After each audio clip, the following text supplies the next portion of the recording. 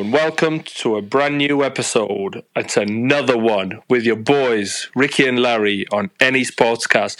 We'll be recapping the Premier League, our teams, some analysis, some details in there, because we are professionals now. There is no more amateur hour. We are on this. But how are you, Larry, my man? How are you feeling? I'll be honest, I'm not that good. It's actually the weekend actually ended a little bit better than it started. I'll be honest with you, but all in all, no, it hasn't been good. But I mean, it's good to be here. Obviously, we'll discuss it, and we'll talk about it. And I'm sure we've got complaints. Chelsea drew. Yeah, of course. My heart goes out to you. You know what I mean? To you and your fellow Blues. 300 million and yeah, incredible. It's incredible. It's absolutely incredible how that happens. But yeah, like I said, we're going to dive straight into it. And it's been for the past few weeks. I've always started it with Arsenal, so I think let's. You know what I mean? Do you want to bring us in with some Chelsea stuff? What was it? Game week 22, game week 21. Obviously, Chelsea played Friday, so yeah, I think I'm with you. Only makes sense to go straight into Chelsea. Yeah, it makes total sense. To be honest with you, I kind of expected a draw, but I was, as every Chelsea fan, hoping to do better than a draw. But it's not been much improvements for Chelsea in terms of going forward. We seem to do okay, some possession, keep the ball, look a bit shaky now and again at the back. But overall, nothing really on the final third. Either a pass was overhit or the ball was not enough pace on it. I think we had one chance when Havertz tried to chip the keeper and it hit the bar. Other than that, nothing clear. That and David Fofana that came on towards the latter stages. But team-wise, Enzo played. Like I said to you, I don't really want him to play. Sorry, but before we dive into any sort of gameplay, can you just talk me through the lineup first of all? I mean, obviously you had Enzo Fernandez starting, and I didn't want him to start. Like I mentioned to you on the previous pod, like I said to you, I didn't really want him to start at all. But Modric was playing the game.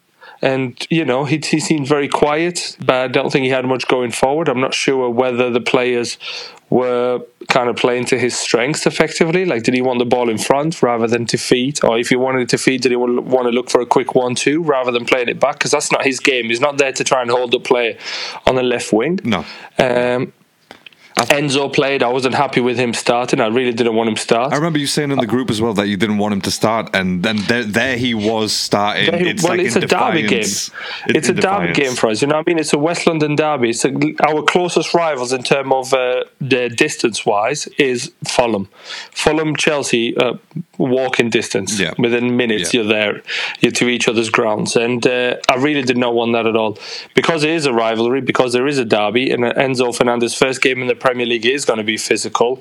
Same for Modric as well, being at home. I really didn't want him to play first game at home neither. I know he had a fantastic game against Liverpool. It was a cameo though. It was a later stage. Exactly. That's all it was. The players that he went up against, they were tired by that point. So you they were tired. It is James Milner at 37-year-old Milner, and Liverpool being so weak. Exactly. Liverpool being so weak in defence, and he came on. He kind of tore up a little bit. But against Fulham, I don't know. I just was expecting a little bit. I was expecting them to be rested. Sorry, it was the wrong word. I was expecting them to be benched and kind of judge the game, analyse the tempo, the physicality of the game before being kind of coming onto the pitch and applying their trade, applying their qualities and their skills. I was happy with Reece James coming back. I was just about to say, by the way, that's literally on my notes to say Reece James. Yeah, no, same. Yeah, I've got him as well. Yeah, James starts. Obviously, Kepa. That must have been Kepa's been all right. So Kepa stays on there. You know what I mean? Another clean sheet if you look at it. Trying to pick positives out, so another clean sheet. We're not conceding silly goals. But Badiashile was fantastic. I know you mentioned on the chat as well. I know you're a fan of his. He's a good player. I know he's had 2-3 games, but yeah, great player. In kind of just moving off, still on Chelsea, but moving off the topic on the Premiers, I don't know why they've left him outside of the Champions League squad. Badiashile is not part of the Champions League. The 3 players that can play for Chelsea in the Champions League. He's not part of it. Wow. No, he's not part of it. Felix, Modric, and Enzo Fernandez are the 3 that they've gone with. And I think to myself, that's all good. That's great. But why not a defender like a Badiashile at the back was solid? Who's going to play there? He's played there so far. What's going to happen against next week, midweek against Dortmund? What? Koulibaly's going to come back? I'll be honest. If any of the Chelsea deals that falls through, that I hope fall through, I hope the Badiashile one falls through, and then Arsenal come to swoop him up. I don't even care about Mudryk, bro. But like watching Badiashile play in real life, I don't think Badiashile is going to fall through. I think he's signed and he's in there. He'll play. I think they're going to say to him like he's one for the future. Obviously, he's a young lad, and we can see his quality right away. Like he's calm on the ball. He's reading the game pretty well. So much, and they're almost the same age anyway. You know, I think. Well, I won't be able to make that comparison because I've never watched Saliba, but I've never watched Saliba. I've watched Saliba this season, but obviously not the same amount of times that you have watched him. But for me, he was very calm on the ball, right decisions, passing it, just even the simple stuff he was doing very well. And that's something to say about Enzo as well. Enzo Fernandez was doing the simple stuff very well. But sometimes the simple stuff's good, but now and again you need that kind of gamble pass where I want to pass it forward, I'm going to trust that you're going to get there before the other defender or before the opposition player. And that's something that Chelsea didn't do. That's the bit that we struggled with. There was a lot of passes that went astray, really. And there wasn't, in terms of the link-up play, like especially with Mudryk and Enzo Fernandez, there was times when I was watching it, especially the first half, you know, they weren't linking up so well. It showed that, you know, they are new players. Exactly. They're just brand new players. That's effectively what it is. Is that really a gamble that you want to take right now? I get it that you kind of have to be done. They have to kind of.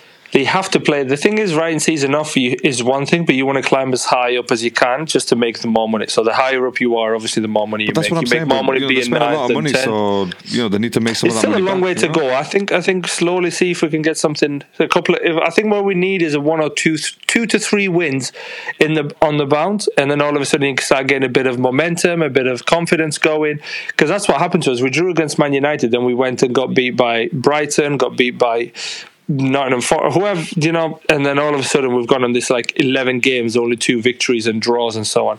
So I think that's what we need. But in terms of Mudryk, he played, but I didn't really want him to play. Same with Enzo. What's his name? Mason Mount and Conor Gallagher playing. Okay, sweet. They were doing all right. They were running.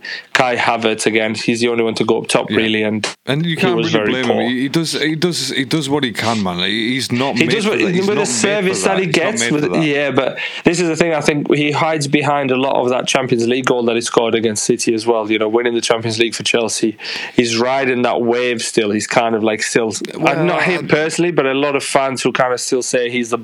I'm including me. I've said he's a baller. He's fantastic, but at the minute he's not getting the service, and therefore then he looks like worse than he actually is. Yeah, he needs someone in front of him. But he's been feeding on scraps. He's literally feeding on scraps. He's not getting anything. He's not your guy. And he's not made number 9. That's the thing. And if he is number 9, if he is going to play that false 9, then we need better players around him. We need João Felix possibly to come back and have the game that how he started against Fulham. Mudryk to start playing the same way that he started his first debut against Liverpool, and and then obviously Reece James and Chile playing at the top of their level as well. So what we need, to be fair, mate, is I was watching it. Who was I watching the other day? Was it today? No, I don't think it was today. I think it was. Oh, that was it against Everton. I'm going to touch on this quickly, and then I'll recap it again when we talk about Arsenal. Onana, like a Yaya Toure. So yes, you're there to defensively help the defense, or defensive midfielder, but not to be afraid to run with the ball forward, to take on another midfielder, to run into that space between the midfield and the defense. And that's the minute that Chelsea's lacking. And N'Golo does this really well, or he did that year we won the Champions League. He was doing it really well. However, obviously with injuries, and he's been getting injury prone with that hamstring of his, he's been having real issues with it. We need that one play. It's all good to make the pass, but sometimes you have to be able to take on a man and just get around the other side. You've got to be able to win your one-on-one duels. Yeah. And for me, Chelsea at the minute are just not able to win it. We're not able to create. We're a bit like City with less intensity, but City don't seem to break teams. Like, can't seem to break teams down. Couldn't break Man United down. It's difficult. Struggle against today. It's been difficult for Chelsea. And again, just watching them in that first half especially, it's just...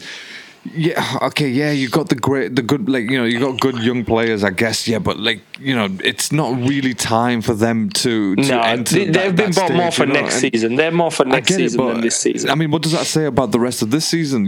Like, if you're putting them players on and you're expecting them not to perform, or just to, like, oh, there you go, just go, go test out the Premier League, we'll see what it feels like. Yeah, I think that's more or less that kind of thing. Like, let them have their debut, let them experience Stamford Bridge or wherever we play, home or away, like Anfield that last time that Mudryk played. Stamford Bridge now, obviously, for him. Would you start Mudryk again Enzo. next game? Would you start him again? Yeah, definitely. I think Tete just kept him quiet. I think his name is Tete, the Fulham right back, and he kept him quiet. He ended up keeping Raheem Sterling quiet. He ended up keeping the new boy that came on, Mukalela. I think that's how you pronounce his name. He kept him very quiet, and then they started swapping sides. He was a strong defender. He was a very strong, quick, athletic defender. And this is the problem that we have with Chelsea, and obviously I'll say this, and I don't mind saying this. Against better teams, we look better because teams are not going to sit back and try to hit us on the counter, but they're allowed to leave space behind them. The Arsenals, the Liverpool the previous week, the Cities at Stamford Bridge when we looked really good, because we were playing that counter-attacking football, which shouldn't really be a Chelsea format, trying to play counter-attacking football. Well, especially with the players that we've got, we should be able to dominate possession and trying to create chances. But yeah, anyway, that happened. We struggled with that. So that's the problem that I think we're going to face even the next week when we go away to the Olympic Stadium for West Ham away. Is going to be really tough. It's going to be counter-attacking football. We're going to struggle to break them down, and I'm worried. I'm worried about playing in West Ham next week. I feel like a draw would be a good result, but where we are in the league, a draw cannot be a good result. It's not a good result. No, a draw definitely is not something that Graham Potter should be striving for. No, I mean, exactly. But in current terms and the way that we are in the current form, we would go to West Ham and get beat. Yeah, West Ham is slowly starting to find some momentum. A win against Everton previous week, a draw with Newcastle this week, Newcastle away as well. And if he puts out the same team that he did against Fulham, I don't think you'll win. Because again, there's too much, like, especially, I know it'll feel like I'm going to pick on Mudryk, but I'm not, because I was more interested in obviously watching him when Chelsea played. I was interested, like, as everyone was, really.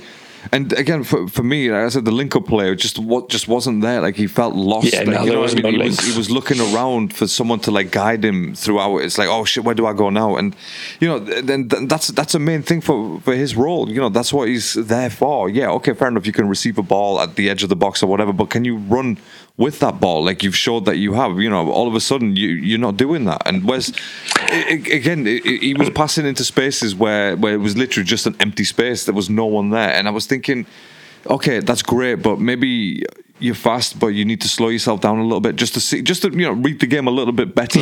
That's why I don't think. Yes, all right, fair enough. I probably would have put him on if I was Graham Potter, in this match, but in hindsight, he probably shouldn't have started this game. Maybe a second half. That's what I think. Like, he shouldn't have came on. Yeah, second, exactly. Bring him on second half. Let him judge it again. See how he goes. With Enzo Fernandez, same thing. He could have even come on second half. Just to change up a little bit. Mudryk was trying. Like, I don't know if you saw the bit where he kind of drilled the ball forward. He kind of just cut through midfield and defense, but Havertz or Mount couldn't control it, and that's the thing that he tries to do. He tries to go forward with it, but it's like you talked about, that link-up play, that chemistry within each other, and understanding that if I have the ball on my left, or like if all my weight is little things like this, and I'm just like, stay with me a little bit on this one. If I've got the ball on my right foot and I'm slowly looking to turn, I'm looking to ping that ball 60 yards across, for example. And once you start to know each other and little things and how you're playing, then obviously you become an unstoppable team. Like, look at Liverpool when they won the Champions League, how good they were. Trent would get the ball, Robertson would be 70 yards the other side, because he knows Trent is going to ping that ball within seconds. It's not even going to take delivery when it's straight to your door. Straight to your door. And absolutely. These are the things that Chelsea need. Like Arsenal now as well. They know the ball. I've seen Arsenal play it so direct and so intricate ways. Is because the team is starting to understand that where players are going to be, even without even looking. And that's the beauty of it. Like you talked about that trio with Timmy, what's his name? The Asian boy in the right back. Not Ben White. Tomiyasu, thank you. Tomiyasu, obviously not Ben White. I was going to say not Ben White, but you're the right back. Tomiyasu. Tomiyasu, Saka and Odegaard. And sometimes that trio works really well together. Why? Because they know that Saka's going to hug the bar line as far as he can. Tomiyasu's going to overlap to give that extra option, and Odegaard will either come short of feet or look somewhere in the middle to create the extra space. And this comes with time. But obviously, do we have enough time? Is Potter going to have the time to kind of get this team to gel? I think he will. I think he's invested this much. We've talked about him being a yes man. Yeah. But it all depends. If we start dropping down the leagues, then it becomes a question to get rid of the manager. Because he's not going to get rid of his £300 million investment players. No, he's definitely not going to do that. And but I mean, we said this before, like at the very, well, I believe it still that I don't think he's the right manager for that team. I just don't think so. There's so much young talent that need to be nurtured and have to have a certain manager type with them, you know what I mean? Graham Potter's kind of learning himself to be at the elite level. At this level, exactly. How's he going to teach these guys? So it's not really. I think the investment has been clear from Bowley. It's like, look, these are the players that this team is going to have. Now it's up to you to make it work. That's it. He's made that clear now. Exactly, that's it. Yeah, I've gave you some of the best young talent across the world, across the globe. So whether like you said, whether it's FIFA or Football Manager that he's getting this talent from, I don't know. Maybe some genuine scouts. Maybe, I don't know. But one of the scouts for the Ukrainian lad was Arsenal. Oh, well, there you go. Well, yeah. So we always appreciate the head scout. Two, even with João Felix. And João Felix as well. You were looking at João Felix and Caicedo as well. You were looking at Caicedo as soon as we were. To be honest with you, with João Felix, I always thought he was not going to be a great Premier League player. This was before he even came to Chelsea. I was like, he's too weak. He's this and so on. But even like I look at Arsenal, like your players are not really built for strength. No, they're not. But because they're so agile and you move the ball so quickly, the other opposition defenders have not got time to get near you. Yeah. And obviously, if he gets near you and fouls you without it, then obviously it's a straight red card. It's a different conversation. It's all about, like you said, you're not lacking the talent in the players as a Chelsea team. You know, it's just that cohesion of them players. And like you said, you know, like Arsenal, for example, that trio down the right hand side, they know. And it was interesting because that was part of the documentary as well, the Arsenal All or Nothing, where he was saying, like, you know, these are the numbers, you know, what does this mean, sort of thing. And it was all about, like, this is where this guy's going to be. So if I'm here, that's where that guy's going to be. You know, I think that's very Pep. Because that makes sense now, though, doesn't it? That makes total sense. Yeah, absolutely. Once you watch it and you see it, that makes sense. I understand. You hear the theory and then you see the practice. That's literally what it is. You see it in theory, right? And then because I've seen Odegaard sort of do some round the corner passes on defenders, and he finds a player, and I'm thinking, yes, that's what he was talking about. That's what Arteta was talking about in that little thing. Because I was confused when I first watched it. I was like, what the hell is he talking about? Yeah, no, of course. It makes so much sense. But no, in terms, so that was part of the thing. You know, couldn't the link up play, and maybe he needs to work on his passing as well, like in terms of Mudryk and. I think he's a skillful player. I think he just needs. Enzo was alright. Enzo did some of the simple stuff very well. He held the midfield. Okay. He held the midfield. Yeah, he did well. He just one thing I would like to have seen more from Enzo is effectively look to take a man on and then be able to have that extra player kind of forward. But we struggled to do that. Mason Mount played all right. He was running. He was trying. So was Conor Gallagher as well. I do fear for them too, though. I think there's a high chance if we don't make Champions League, one of the two will go so that we can get the full money and kind of wipe off the debt because they're academy players, they could both go. And there's a chance with Chile as well. Man City saying apparently there's rumours City might be coming in for Ben Chilwell. Wow. They might try again. They tried it before when he came to Chelsea, but they weren't going to pay the 50 million that Chelsea paid. And now there's a chance they could come for him again. But I don't know. We'll see. These are all rumours. But in terms of, like you said, for Chelsea, it was a performance. It was a clean sheet. Let's pick out the positives. No injuries, no red cards. Players coming back, which is another positive. So obviously a couple of minutes for Ben Chilwell under his belt. Same with Reece James. He played about he played the first half and came off around second half, I think around the 55th, 60th minute. So yeah, overall pretty good, pretty decent. But in terms of looking to score goals, no, we can't. No, we don't even look scary at all. We're not even creating. It could be Haaland there. Could have Mbappe, Haaland, and I've said before, they could have R9 Ronaldo. You know, you can have whoever you want, Roberto. But you could literally get them all. We're not scoring because Havertz can finish. If the ball comes to him, he can finish. Yeah. The problem is he's feeding off scraps. He can't seem to get, and he's feeding off scraps week in, week out, to the point where his confidence starts to decrease. And that's the main thing right now. I think it's about his confidence right now as we speak, because like you said, he doesn't have the confidence in his teammates around him to provide him for what he needs, and then it makes him look bad. So again, questions himself, all that type of stuff, and that's never good. And with Chelsea, that it's a main thing. I mean, you've got literally no one else apart from that David Fofana. I think that's his name, right? David Fofana or something like that. David Fofana, yeah, he had a decent, to be fair. He came on, he looked okay. Did you see the bit where he took it around the keeper? He got played through, took it around the keeper. No. Okay, so he was a one-on-one. Took it around the keeper, but just didn't have the strength in his left foot. He just tried to pass it in, and then the American defender, I forgot his name, Reed, I think his name is, the big lad, the captain for Fulham. Is it Ream? Tim Ream? Ream, Reed, one or the other, and he was there, obviously defended it on the line. He needed more power. He could have passed it if he didn't have the confidence in his left foot. He should have gave it to Havertz, who was at the penalty spot waiting to tap it in. But, he saw the headlines, Chelsea debut, Stamford Bridge, 1-0, right? And this happens. But as I'm saying this now as well, my biggest fear as well for Chelsea is all these young players are all on big contracts, or all looking to even get more money in an 8.5 year contract. Yeah. Are we going to start seeing, and I'm going to say this, but please don't compare it to the players that played in that team. Are we going to start seeing a Galactico style of play where everybody plays for themselves rather than the badge? Yeah, it's a risk. It's a massive risk, and that's why I bring up obviously the manager. He has to be able to control that, where not one ego takes over the whole dressing room, because once that happens, that's it. It ruins, and we've seen it before. We've seen it before so many times. Many times. Many great teams at the peak, or just about to reach the peak, they get held back by some teammate squabble in the background or something like that. So no, it's something that, like I said, the manager needs to be the guy to guide these young players. These are not experienced players. There's absolutely no way anyone can say that these are experienced players. They're really not. And they need the experience. I agree with you 100%. Don't let the price tag fool you on who these players are. Like, at the end of the day, they are young talents who have got good YouTube clips. Like, that's what it is at the end of the day. Because that's all we know. They've got a little bit more than that, but yeah, that's all we know. But yeah, surely scouts have gone and watched them and said they can do this. No, of course. I'm saying yeah. I'm talking from what I've seen, because obviously I can't talk for the scout. No, of course not. Not my thing. I don't do that. But yeah. So in terms of with Fulham, it's that close rivalry, even in location wise, but even on the table, it's that close rivalry. No, literally, do you think? Are you happy with that result? Like, watching. No, obviously not. I'm watching the match in hindsight with the teams that played. No, I'm not happy. I'll never be happy with Chelsea drawing at home to Fulham. No disrespect to Fulham, I would not be happy Chelsea drawing at home to anyone, because we've got the crowd, we had the players, but when you start thinking and picking out like all different factors.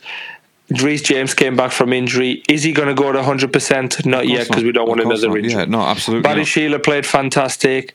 Kai Havertz feeding off scraps. Enzo Fernandez playing. Mudryk playing. Two brand new players to the Premier League. And I mean this brand new, like literally brand new players, yeah. The thing is, regardless of their quality and individual attribute, this isn't FIFA where you can control players around to play to that individual player's strength. Mudryk is meant to be fast. Mudryk is meant to be skillful. Mudryk is meant to have this and that. But if the players around him are not playing to his strengths, then it's difficult for him to show it. Sorry, just real quick, but again, like it just always comes back to who's managing these players. That's it.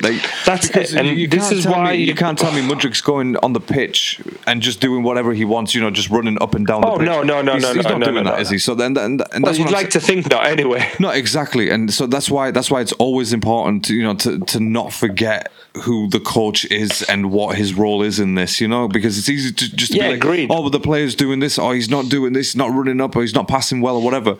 Okay, fine, that's fine. But like, he's been what's told, the tactics? Of course, is he doing something there? That's it, exactly. No one else is working around him, so that's it. And this same argument happens for Grealish as well. Like, he had more freedom at Villa, and he looks better because he was the best player. But at City, he's stuck on that left wing, and he looks like a bang average player that you wouldn't even have. But maybe that's the instructions from the manager. You say score now and again he'll assist because I don't think I've seen him score once, to be fair. No, overall in terms of Chelsea, we'll recap it so that we're not, because we've got a lot to get through. On Chelsea, I'm disappointed with the draw. But and to quickly on the manager thing is very important. I think he's going to have the season now. Like I said, unless we start dropping to 15, 14, 16, then I think questions will be asked.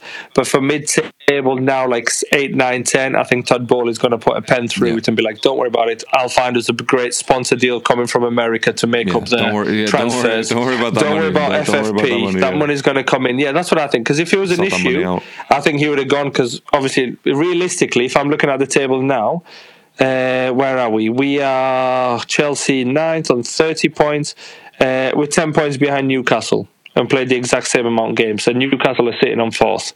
So 10 points, was that 3 games? Yeah. Can I see Chelsea winning 3 games and Newcastle losing 3 games? No. I can see Chelsea winning 3 games. I can't really see. But Newcastle drop. 3 consecutive games at the same time as Newcastle losing 3 consecutive games, and I can't see that happening. So, as long as we can, but then at the same time, as a Chelsea fan, do I want to avoid Europa League? Yes and no. Yes, because we always seem to do better the second year when we have no Europa League. We've gone on this mad, crazy run and then ended up winning the league. Granted, it's a completely different Premier League now than it was 4 or 5 years ago. Right now, but it may not work out the same way. You may exactly, that's what I mean. But then at the same time, it's good for these players to continue to play in Europe, to continue gaining that experience, because they're 20, 21, 22, 24 max. Europa League has helped Arsenal's young players, the ones that would never get a chance in the Premier League right now. Yeah, of course, like Marquinhos, he did well. He actually scored in his first debut, got a goal and an assist. So exactly. So I'm for and against, but at the minute, I don't know. I'm a bit on the fence for it. But overall, let's see what happens when we get away to West Ham. How can these players be able to manage that emotion of going away? Because it's another derby, London derby, going to West Ham. It's going to be hostile environment because there is always rivalry between the fans as well. The 15th London derby now is one every week. It's one every week. So just half basically. So it's 14 London derbies are going to take place in this exactly season. Right. It's brilliant. But do you have anything else to add on Chelsea? By the way, nothing to add on Chelsea. Overall, let's see how we do. Hopefully these players, type of stuff. Yeah, that's fine. That's it. They're disappointed and not on the link. So, but I'm happy to see obviously players playing, coming back from injuries, and David Fofana having to go up top because maybe he can do something if he can have a bit of confidence. I did like that Madueke. As a Madueke, I think he was I thought he was interesting to watch. To be fair, he was quite lively when he came on. Yeah, he wasn't predictable, was he? He was going left, he was going right, he was going in, trying to go forward. He was okay, but again, he was making runs. If you can channel that, isn't it? If you can channel that into that's something, what I mean. It just comes down to the managers getting them all to click, but that's going to take time. Because look, we were talking about Nottingham Forest, thinking they're doomed. They've signed so many players. They're 6 points clear of the relegation zone right now. They are doing amazing. Steve Cooper, well done to the manager. Yeah, exactly. Good old Stevie Cooper, man. You know what I'm saying? I'm not going to say it because it's too obvious, but it's Steve Muffa Cooper, man. He's been doing it out there. He's been doing it out there. I'd love to see it. He's doing it, isn't he? I mean, the thing is, just real quick on that. We discussed that at the very beginning of the season. Sort of managers that we're liking at the moment, and we laughed at it, discussed and laughed at it as well, haven't we? It was beautiful. It was beautiful. But look. Let's just move on to something that move on. Let's move on to the next game that happened, or the first game of the weekend. Everton away, Goodison Park. Now, Arsenal. I must say that I predicted this. You did predict new manager bounce. You certainly did. I predicted this. So I'll be honest with you, I didn't see it coming. I did not see it coming. Everton struggling to score and conceding goals. Did, to be honest. And I think they did not see them keeping a clean sheet. I think they did afterwards. They were like, "Oh yeah, I saw that coming." It's like, no, you didn't. But nobody saw it. Whoever's true to themselves, you have it on record. We got it on tape. I was just about to say. I was just about to say. So no one can deny that. But it was one of those things that when you look at it from afar, sort of thing, not just as an Arsenal fan, but from afar, you look at it and you think there's so much gone wrong for Everton right now. And with Sean Dyche coming in, they've got decent players. Let's make no mistake, they've got some decent players. Yeah. Like they're not like championship level players. I mean, some of them are, but like they're not championship level players. So I think it was always bound to happen this way. It was the only way to happen. And when you think about it, it was only a 1-0. So yes, obviously that's 3 points dropped. That's craziness. There's no way I can make any excuses for that.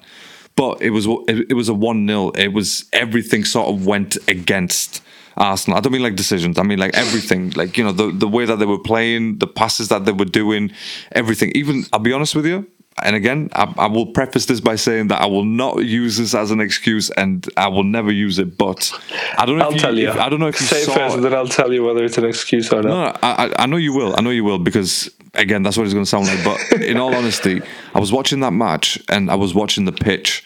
Did you see that pitch, by the way? Like that pitch was like, I think they must have had a rugby match there or something like that, because it was all bumpy. It was a bumpy pitch.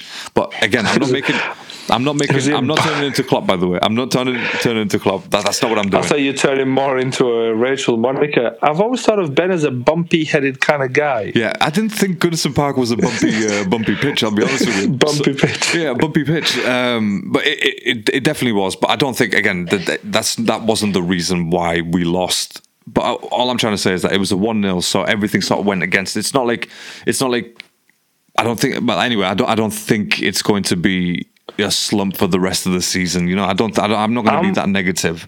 I'm going to watch the highlights now. I'm not saying you make an excuse, but I'm struggling to see how the ball is bobbling away, or maybe from afar because the camera's so far away, and I didn't watch the match as much as you did. Man. You need to watch the whole match. You can't in order for it to see that analysis, because I'm just looking at the pitch here, like.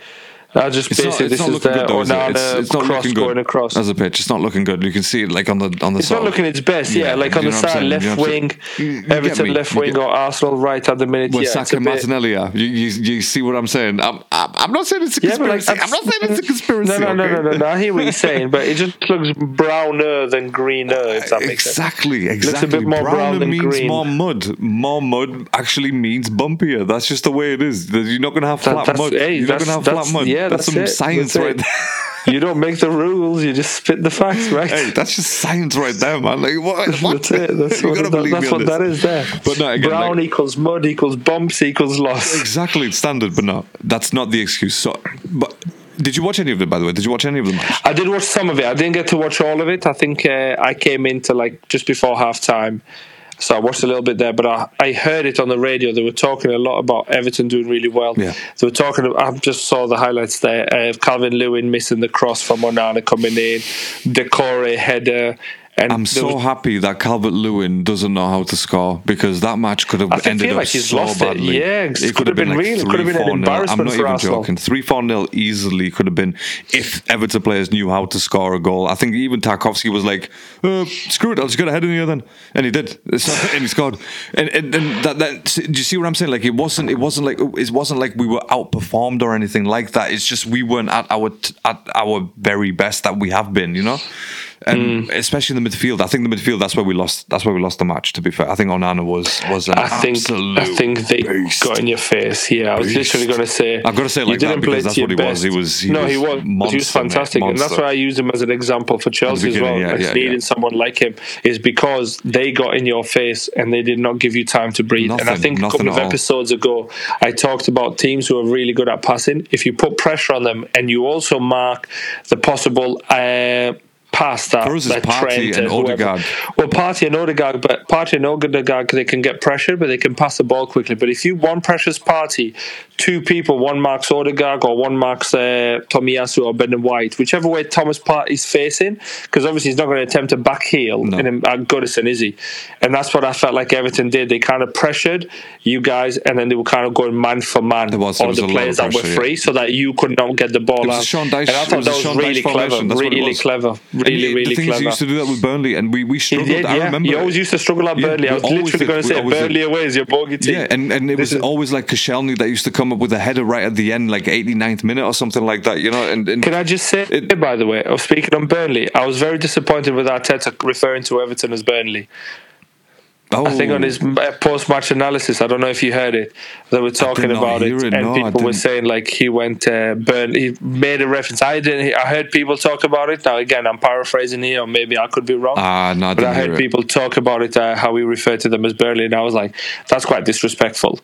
That's like very disrespectful. I mean, I don't know how disrespectful it is. Like, I'll be honest with you. He shouldn't, because they're their own team. They're their own identity. And as an Everton football, they're clearly not. They have no identity. And Sean Dyche has just brought that Burnley identity, and we only associate it with... I think maybe they've got their own history and so on. It should be the Sean Dyche. Should have talked about the Sean Dyche. Yeah, should have talked about that rather than refer to it as Burnley. Because Burnley at the minute are doing what Arsenal's doing. They're tearing up the Championship. Vincent Kompany's doing some crazy stuff out there. So I'm looking forward to seeing him in the Premier League, by the way. Like, it just goes to show that Pep Guardiola's a professor. Yeah, two of Pep Guardiola. So he is the professor now. He's taken over from what Arsene Wenger was, but not in the same way. Literally, not in the same way. Just a nickname wise.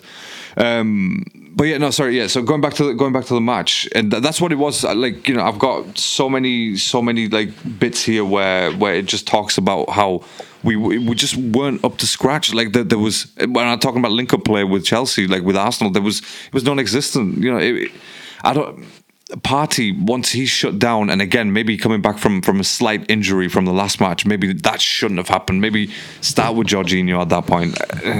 You hear it. Yeah, I was just going to say no, you won't. Actually, I'd rather start with Thomas Partey. Start with Jorginho. Okay, so but yeah, so I think once Thomas Partey gets pressured that high up, like that sort of high up in his own half, that's it. Nothing else can happen, because obviously the ball can't be received. Everyone has to rush back trying to defend. By the time they're trying to counter attack, it's too late, and they've got strong players like Mykolenko, for example. He was handling Saka down that side. He was good. A couple of times Saka had it, but no, I have to safely say that Mykolenko really shut Saka down. And real quick as well, Saka's been having some of the poorest games in the last 2-3 matches. Like I feel like that's... Yeah, no, I agree. Against City away, it was very poor. It's non-existent. Yeah. Maybe he's tired. Maybe, I don't know. But again, he's tired. You sit him on the bench. Who are you going to put on? And then it goes to back to like, well, January. Why didn't you spend on someone to cover for that position? Why let Marquinhos go out on loan, for example? So look, I'll be honest. I definitely have lost some sort of confidence for the rest of the season, especially after the way that January ended. I've lost some sort of confidence. Yeah, I would have done so as well if City had won today. However, with City being really poor, and I think I put it on the chat as well, if Arsenal don't win the league this year, it's going to be shambolic for all the fans, because every team below them is dropping points when they shouldn't. Like Man City is regarded as one of the best teams in the world. If you defend with a back five and a 2-3, and 3 defensive midfielders, they've got no answers for you. Look at Spurs, look at Man United, and then obviously trying to nick a goal on the counter. Everton at home, we've got a draw against Man City. Like, how is that? You should be putting teams like Everton to bed early on. And I think something that Graham Souness, and normally I don't agree with him, how can you be having 66% possession and not a single shot on target? Or 3 shots on target today? 66! 2/3 of the ball of the whole time. You've only had 3 shots.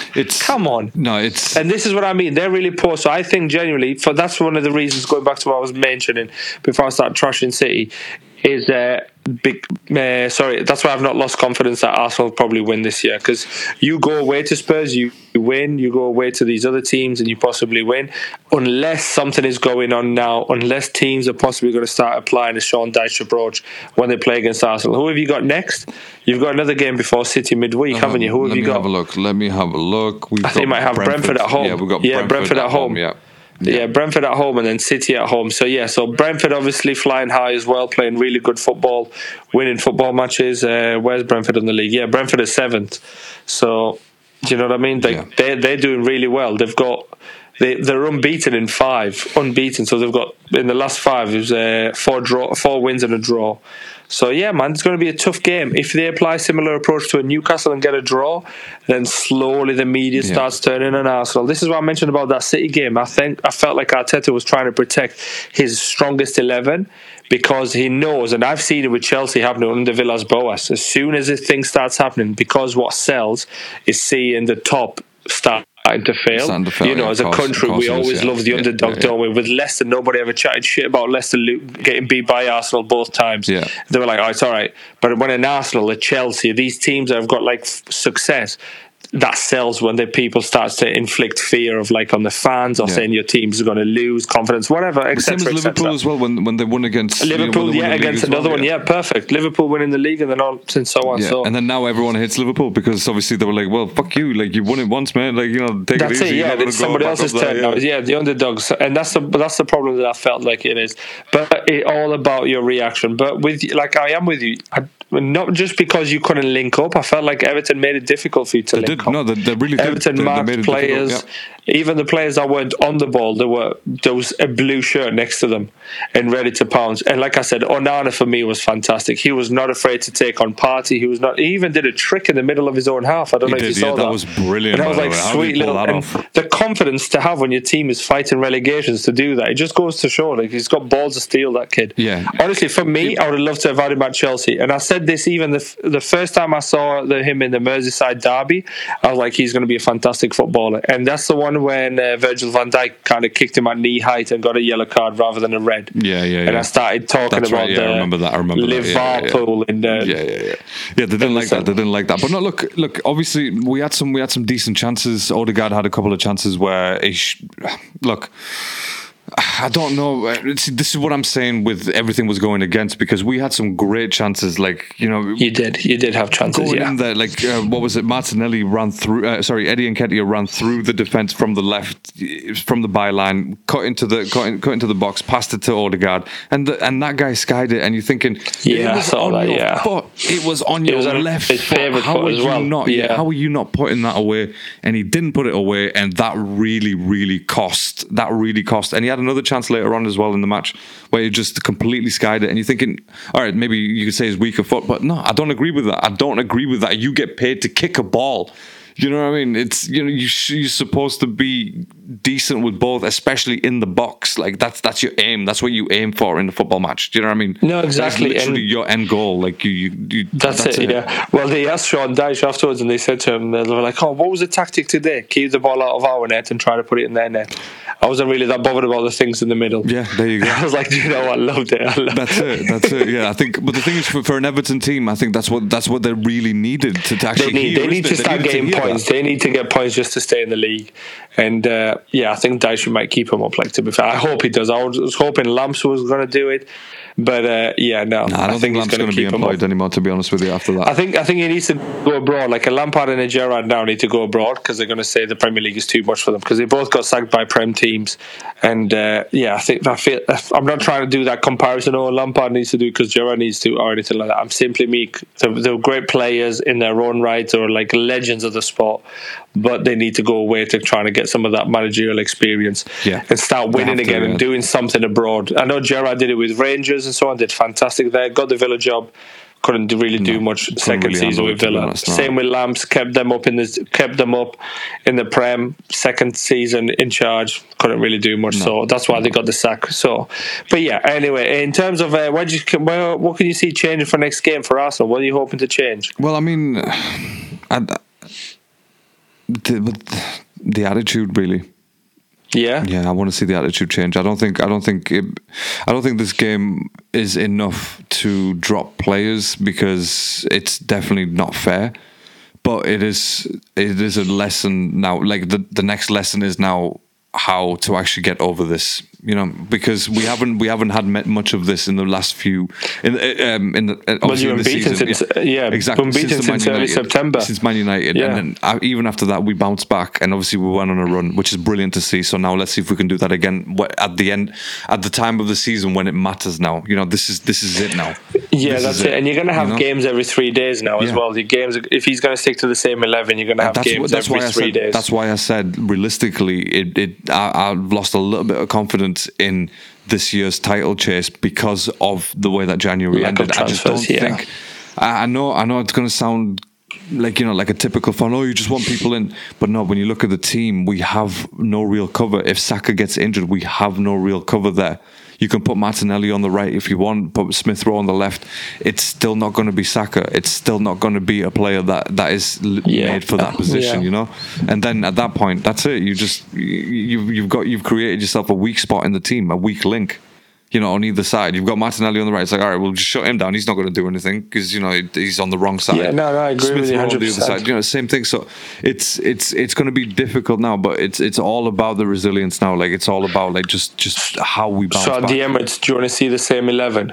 I wouldn't mind seeing the same 11. Yeah, I don't think Jorginho should ever start, to be fair with you, but you know, I understand. I didn't have. I was, to be fair, I had Trossard in mind. I wasn't thinking of drop Martinelli. Drop Martinelli. I say drop Saka as well, but who to bring on? Exactly my point. So you know, I drop Martinelli. Yeah, absolutely. I would put Trossard starting because he's deserved to start.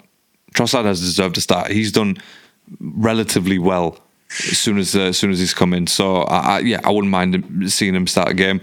Martinelli definitely needs a rest and just needs to, you know, regather his thoughts and just, you know, come straight back into it.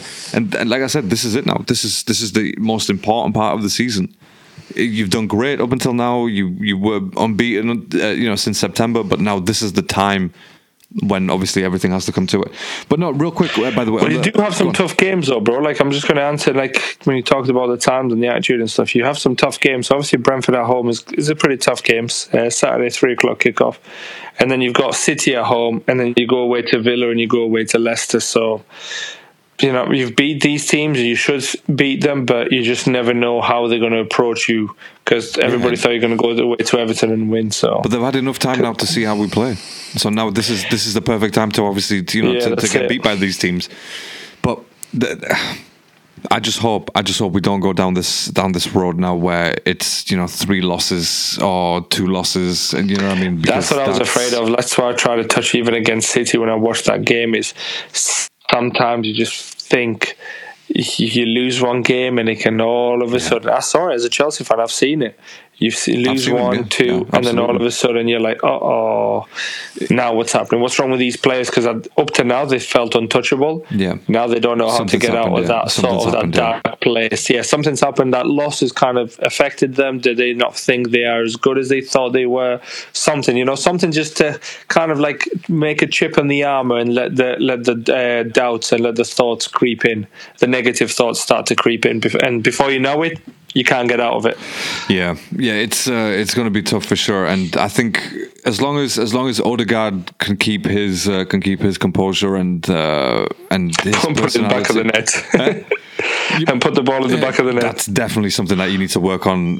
He needs to work on in the training ground. But if he can keep his head in the next few games as the captain, then I think we'll be fine. To be fair, but let's just let's cross this out. This is it. Second loss of the season. Let's just move away from this and, you know, on to better things. But obviously before we actually, you know, going into the second half, just real quick, because this was quite interesting to see that we didn't have a corner in 48 minutes. Wow. Can you believe that, by the way? We didn't have a corner in 48 minutes. That's how much we weren't doing shit. I didn't know that. It'll say 70% possession overall to Arsenal, but that meant nothing. That meant absolutely nothing when you think about it that way. No corner in 48 minutes. And that's something that I had to write down because I thought that is just crazy interesting, because earlier on in the first half, in about 15th minute or something like that, Everton had 3 corners in a row. 3 corners in a row they had. So that's how much they put pressure on us to make mistakes. And yeah, it was one of those games. And then obviously in the 60th minute, my boy Jorgi comes on, and they score. So they scored when Jorgi came on. Make of that what you will. How come Partey went off? Partey came off because I think again they were trying to just preserve him a little bit for the next game because of injury and stuff like that. So I think that's fair enough. I didn't have a problem with that. But my problem is obviously, you know, the player that you bring on, the player that you signed in January to replace this guy. That's my problem. That's the issue that I have, because that is they did well with taking him off, but so obviously Jorge comes on, they have a corner, and just no one's marking. Apparently, no one's marking Tarkowski, or Odegaard is pretending to mark Tarkowski. Just sort of being behind him, like, "Ooh, I'm going to tickle you," and Tarkowski scores. So that's literally how it happened. But I felt like there was a mismatch there, though, because now I saw the goal, and I felt like Odegaard marking Tarkowski. Like, I don't understand why midfielders, like attacking midfielders, have to mark big centre halves. Or it may not even be big, but why are you marking centre halves when it's like aerial threat is their kind of bread and butter? Like, it's their go-to, defensively, especially teams like Everton. Yeah, why is Saliba? Why is Gabriel? Why have you not gone your back four against their back four in corners and allow a part to get on Onana, or if Onana's not there, get somebody else to be on Onana? Just different things. But I just felt like a bit of a mismatch there. I don't know what happened. It led to a goal. No, it did. Yeah, it was. It was one of those goals where you think, they were kind of teetering on that. To be fair, they were kind of waiting for. Well, I was waiting for that goal to come. To be fair, because again, just watching it, there was no energy about the team. There was just nothing about them. And I've actually wrote here disgraceful performance, and maybe that's a bit too harsh when I read it back now. But it was a bad performance. I felt like we were definitely not the Arsenal of the last few weeks, or just this season in general. And Odegaard obviously came off just before the 80th minute. Yeah, again, warranted. Maybe he should have come off a bit early, but you put on Vieira. Vieira's not ready for this, because when you look at the Everton players, they're huge, they're big players. They're going to bully you, and they did. They bullied them. Like, especially with Odegaard in the midfield, just outside the box, he was bullied, bro. He was absolutely bullied. Yeah, that goes back to that, like you mentioned, Sean Dyche, like teams kind of get in their face, be very, very physical, and all of a sudden technical players. That's what was happening to Chelsea, mate, like with majority of our young players, especially when we didn't have a Reece James or a Tony Rudiger. We've lost those big characters either to injury or they've been sold, so it's difficult. But no, so what do you think? Anything else to add on that one before we kind of give a quick recap on I think the last thing I would want to say on that is that Dominic Calvert-Lewin is the cheap version of Harry Kane. So that's what I want to put on that. We say that, but Harry Kane's been putting the ball back of the net. Listen, Harry Kane's having a great season. I'm saying cheap version. He's not even cheap, bro. Like, he is the knockoff version of Harry Kane. My bad. I meant the knockoff version, not the cheap version. Yeah, the knockoff. Not the cheap version. Knockoff version. Yeah, let me just rephrase that and rephrase yourself, Habibi. Rephrase yourself. Proudly rephrase myself that he is the knockoff version of Harry Kane. That's what he is. Because speaking of Harry Kane, to be fair, we'll go straight into City now, and then I want to quickly touch on Liverpool before we finish. Of course we do. Because we're touching Liverpool on the City game, as I mentioned it earlier, this was an opportunity for them to close the gap. This should have been a final. This should have been something for Pep to be, do you know what, this one needs to be done. But I felt like the game with Nico Lewis wasn't that great, to be honest. He's a good footballer, technically quite good. Rico Lewis. He doesn't offer much. Rico Lewis. Rico Lewis. It doesn't seem to offer much going forward. He seems to kind of get the ball and just square it most of the times. You'll run 3-4 yards in front, thinking to yourself, "Oh, here we go. He's going to give it to a Grealish, a Mahrez, a Bernardo Silva today." And then all he does is return back and give it back. I'm so surprised that he plays. By the way, I'm so surprised that he's still playing Rico Lewis. I don't know how. One player, mate. I watched the game. I watched this game because today, and I really wanted to watch to see what City do today against very defensive Spurs, because Spurs don't really care home or away. They're going to play their game. What I was very disappointed with is how slow Rodri is on the ball. He is. Yeah. He is Jorginho 2.0. No, don't say he's that. Better in the air. Don't mention Jorge. Seriously, like that. He's okay. Maybe Jorge will be different for Arsenal, but for Chelsea, Jorge was so slow on the ball that he's slow on the ball, slow off the ball. But he's Rodri, I say 2.0, because he's got some attributes better than Jorginho: aerial strength, aerial ability, strength, being able to run a bit quicker than Jorginho, be able to dribble better. But in terms of like passing the ball and seeing the play, he's so slow. Haaland, I felt so sorry for him. He made incredible runs. As he always does. Yeah. Incredible runs. He was kind of bending the line so he can stay on side, and just all he had to do was just chip it in. No, my guy wants to keep it and look to play it to right to Kyle Walker. get it back off Kyle Walker, look to go to Ake, get it from Ake, go. Do you hear the tone that I'm using as well? That's how it felt watching it. I'm not even a City fan. I didn't watch any of the match, by the way. I'm literally not a City fan at all, but I was I'm a football fan, and I'm thinking, what is this guy doing? Like, dude, just pass the ball quicker. And then obviously all the commentary saying Haaland's made another good run. Haaland didn't even have a shot. Haaland had no shots on target today. Wow. 90 minutes, no shots on target. You've got a player who has scored 25 goals halfway through the season, and you're not even utilising him. You don't even seem to believe in him by saying, let me chip the ball in front, and you just run onto it. Apparently, there's a report from, I think it was Deportivo or Mundo or something like that, Spanish newspaper, that was saying that there's going to be some sort of fallout, or there's been some sort of fallout between Guardiola and Haaland. And so, that could... I could see it, to be fair, because Guardiola's quite stubborn on his ways of playing. Yeah. Jamie Carragher made a comment on the thing, on the analysis earlier, and he said, has he gone to the wrong team to fulfill his full potential? I know he scored 25 goals, by the way, and I'm sticking up for Jamie's comment here as well. It does beg the question, has he gone to the right team? Because Man City got so used to playing with a false nine, and I'm not saying the right team are like when Enrique's got 55 goals or 25, he's scored 1 million. I know, but he's not seemed to score against any of the top 6.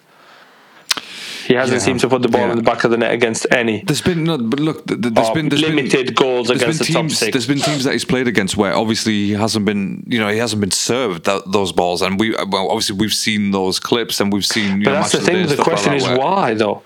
If you're trusting him against Wolves, where he's scoring a hat trick, against Brentford, against so and so, why are you not trusting him against Spurs when there's space behind? At the end of the day, it's the same amount of space that he's going running onto the ball against Wolves that he is against Man United. Yeah, the Spurs defense. Against Spurs defense, against Chelsea, against Man United, against, you know what I mean? Like, come on. Like, seriously? But even against Arsenal, he didn't do anything. Like, he should have been on there to challenge, what was his name? Holden. And he did. He was going man for Holden. They were both going at it. Holden got a yellow card and got taken off, rightly so by Arteta, because if he didn't, he would have got sent off. Saliba owned him a little bit. Which and then Saliba owned him, yeah. And that's because he's not getting the service, honestly. I felt so sorry for him. But yeah, again, I think it's just Pep. I think Pep is getting stuck in his stubborn ways. I don't know. Probably he wants to leave. Maybe now he thinks, if I don't win the Champions League again, I'm just going to leave because I'll just tarnish my reputation of a great manager, and everybody's going to say he won the Champions League with Messi, and technically he hasn't won it anywhere else where he's been. That's right. He's won the league and he's done everything else, but he's won the Champions League with Messi. While Messi was the best in the universe. I don't know if there's life out there, but if there is, Messi was better. Still better. Yeah, Messi was totally better. Yeah, absolutely. And that's what I was trying to get at. It was very disappointing, and for me, I put it down to like the team. Rodri, really poor. Grealish, same again. Nothing, taking way too many touches. Because like I said, I watched it, and whereas Spurs were direct, quick passes, quick movement. They knew their strength was basically just counter-attacking football, so let's do our bit. So yeah, man, spot on. No, did you watch it? Have you got anything to say? No, I didn't watch the City match, but I must say that obviously, I don't really care for Spurs. You're happy. But yeah, the weekend, like I said at the top, it ended a lot better than it started. So yeah, I wasn't expecting it. I was definitely not expecting that at all. I wanted it to happen so badly, but I just thought the way that Arsenal played and the way that I wasn't rewarded, by Arsenal winning, I just thought, City are going to win this, and then that's it. They're going to close the gap, and that's going to be the end. But luckily, it was. Your neighbours did you a favour, your neighbours did you a favour. Thank you, North London Whites. But it would have been interesting to know if Spurs won means Arsenal would have won the league, for example. But if Spurs lost, they would have missed out on top 4. To ask Spurs fans, which one would you have? A Spurs win or a Spurs loss? Do you know what I mean? Like sometimes those things happen in the season. You're like, I'd rather have my team lose this game because I just don't want to give them the title sort of thing. You know what I mean? The thing is, when you haven't won, but then you miss out on top 4 and stuff. You miss on Champions. These are the things.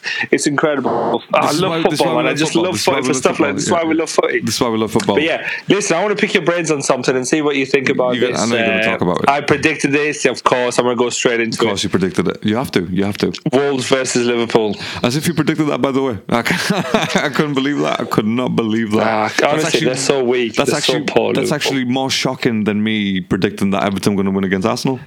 Yeah, that was no. It was. But yeah, new manager bounced to go off. I just went Liverpool you just being went, awful. off the cuff, straight off like that. You just made a decision. But I think when you see the pictures of Klopp after the match, or sorry, during the match, when he's on the bench and his head is down, or when he's arguing with his his assistant, I think that says it all. There's no other way. There's no other way to describe it. What's going on at Liverpool right now, and the downfall so far has come quick as well. Like, it's come quick. It hasn't really been quick. It came as if it's like it's come quick. No. It's not like it's not like they were second in the league and then all of a sudden they've gone to like fourth and it's like, oh, okay, it wasn't the best season. But no, it's gone bad real quick. And yeah, very quickly. Maybe you were right at the beginning. You were right about Klopp's seventh season. Seventh season, season curse. So yeah, you were probably right about that. And maybe he believes it himself. Probably that's what it is. It might be difficult to get out. Same with Chelsea's number 9 shirt. Like, it's such a cursed top that whatever striker's wearing it doesn't matter. Yeah, no one's gonna. Yeah, we're trying to break the curse by giving it to a centre back, and that didn't work. No, that didn't work at all. Not one bit. But no, in terms of Klopp and Liverpool, I was talking to Liverpool fans, and obviously we have friends who are Liverpool fans, and I genuinely think it's because and feel that it's due to the fact that there is zero investment. Okay, they're going to say we brought in Gakpo and we're doing this and so on.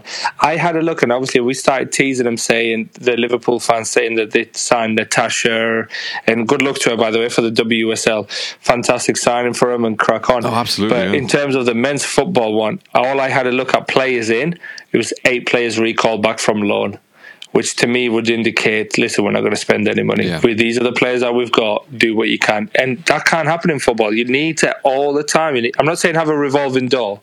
I'm saying you need to keep bringing in fresh blood. And like I mentioned on the chat as well, you bring in fresh talent is either going to be a wake-up call for the talent that you've already got, thinking, actually, hold on a minute, my place is no longer safe, my salary is not safe, and I love this lifestyle of getting 300 grand a week living in Liverpool or wherever you live in.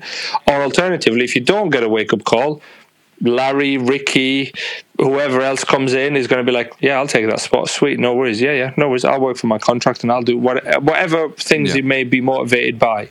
And Liverpool players just seem to be meh. Yeah, I think below meh, to be honest. I think obviously Salah had a couple of chances, but obviously to be honest, I didn't watch the match. I only watched the highlights, and I only saw the only highlight that I saw from Liverpool was the Nunes shot.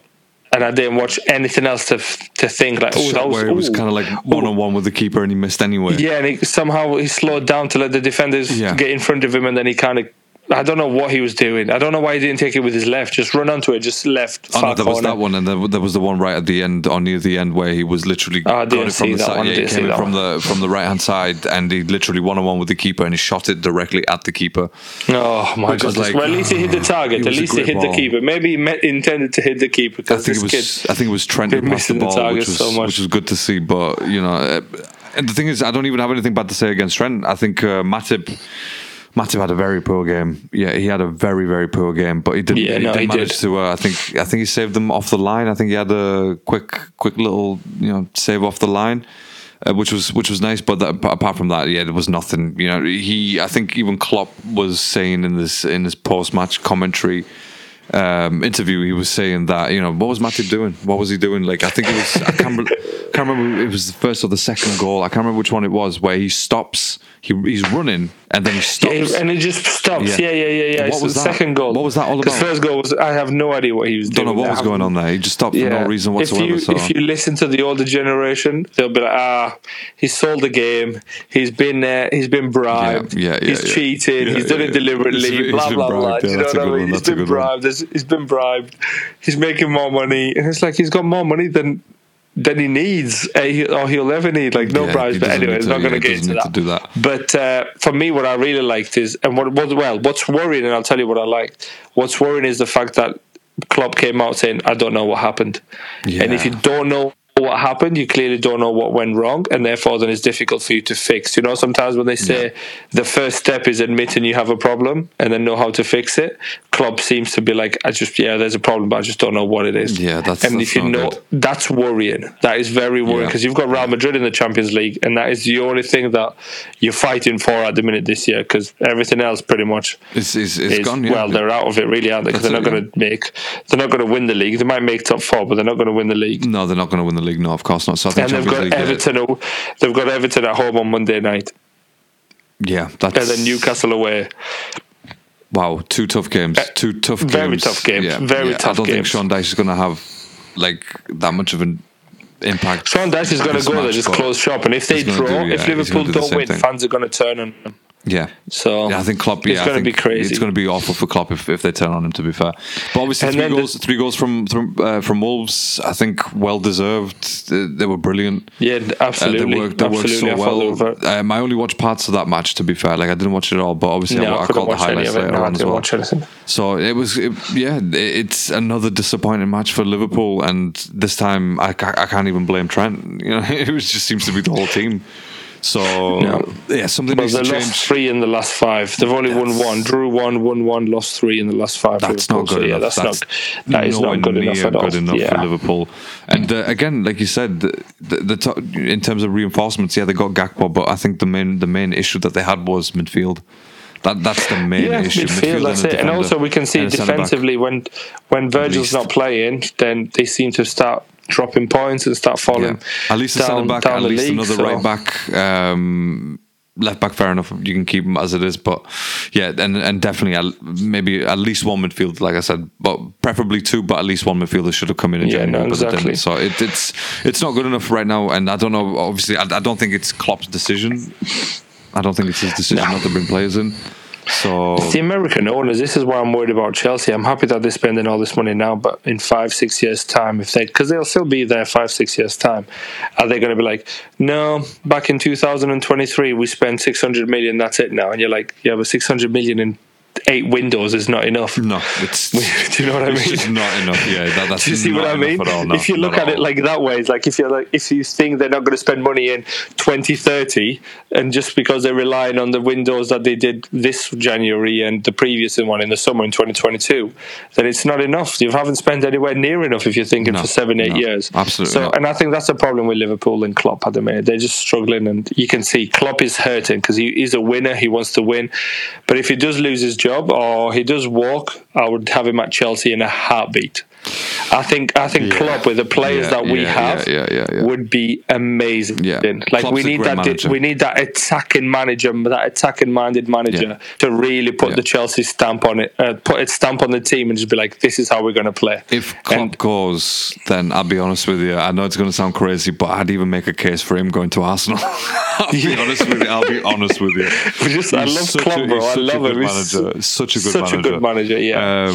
But yeah, if Klopp goes to Chelsea, if that ever happens, then that's some dangerous, I can't see it. If he leaves Liverpool, if he leaves Liverpool, I think he'll go abroad to like a Real Madrid, or maybe and eventually might make a way back. Maybe even go to Italy or something. I feel like the Italian league, and maybe the listeners are not going to like this because we do have some listeners who are the fans of Serie A, but they're not going to like this. But I don't think elite managers are thinking, oh yeah, I can't wait to go manage Juve or Milan and stuff. It's either the money's not there, no one's going to manage Juve. Nobody's managing Juve. Yeah, they're probably going to administration soon. They've tried many times, but no one can manage Juve. Everything is gone. Actually, you're right. No, sorry, I'll retract that comment about the Italian league. He would definitely not go to the Italian league. He's not going to go Italian league. If anything, either go Germany or Real Madrid, or even go French PSG. He could go PSG. If the Qatari owners fill his pockets so deep that they said, you know what, come here and win as a Champions League, he could go there. Of course they would. And say to him as well, who do you want? Yeah. And then that's one trophy. Well, I was going to say that's one trophy he's missing, but he's not. He's won the Champions League. He's won everything. But really, hasn't he? Yeah, he really has. He's won everything. Yeah, he's won everything. So he could even go international. Maybe go Germany international. That would be a good possibly, idea. That'd be the next one for him. But hopefully he thinks Chelsea. He's a good, like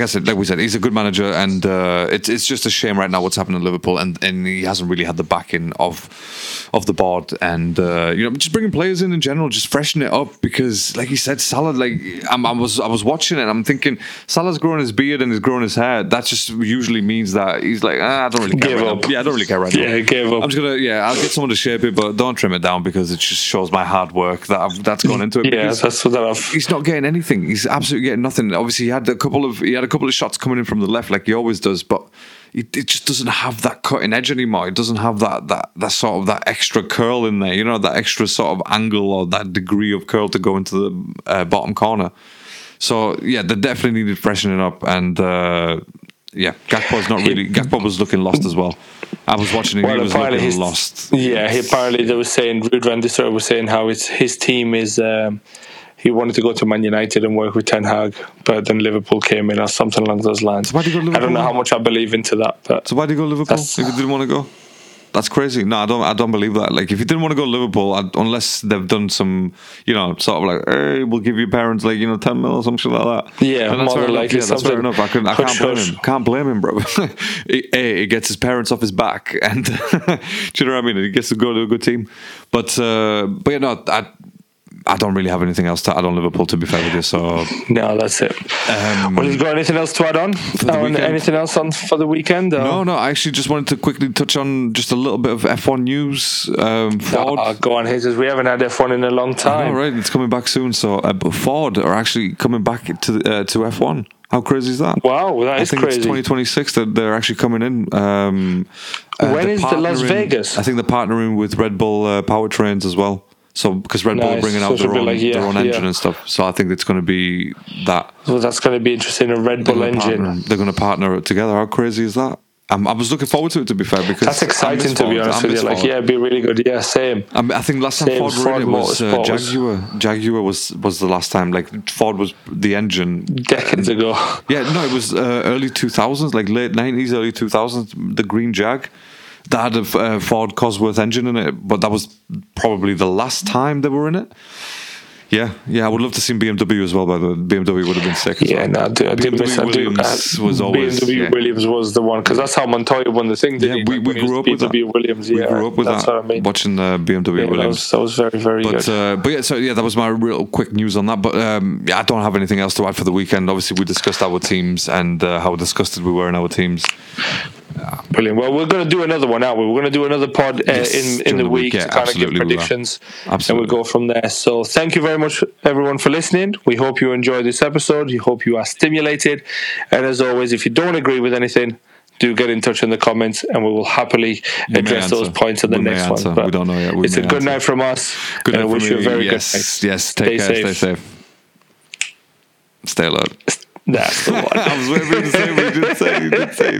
I went through, that's why I gave the click. I'm pointing at you. We know for next time. We know for next time.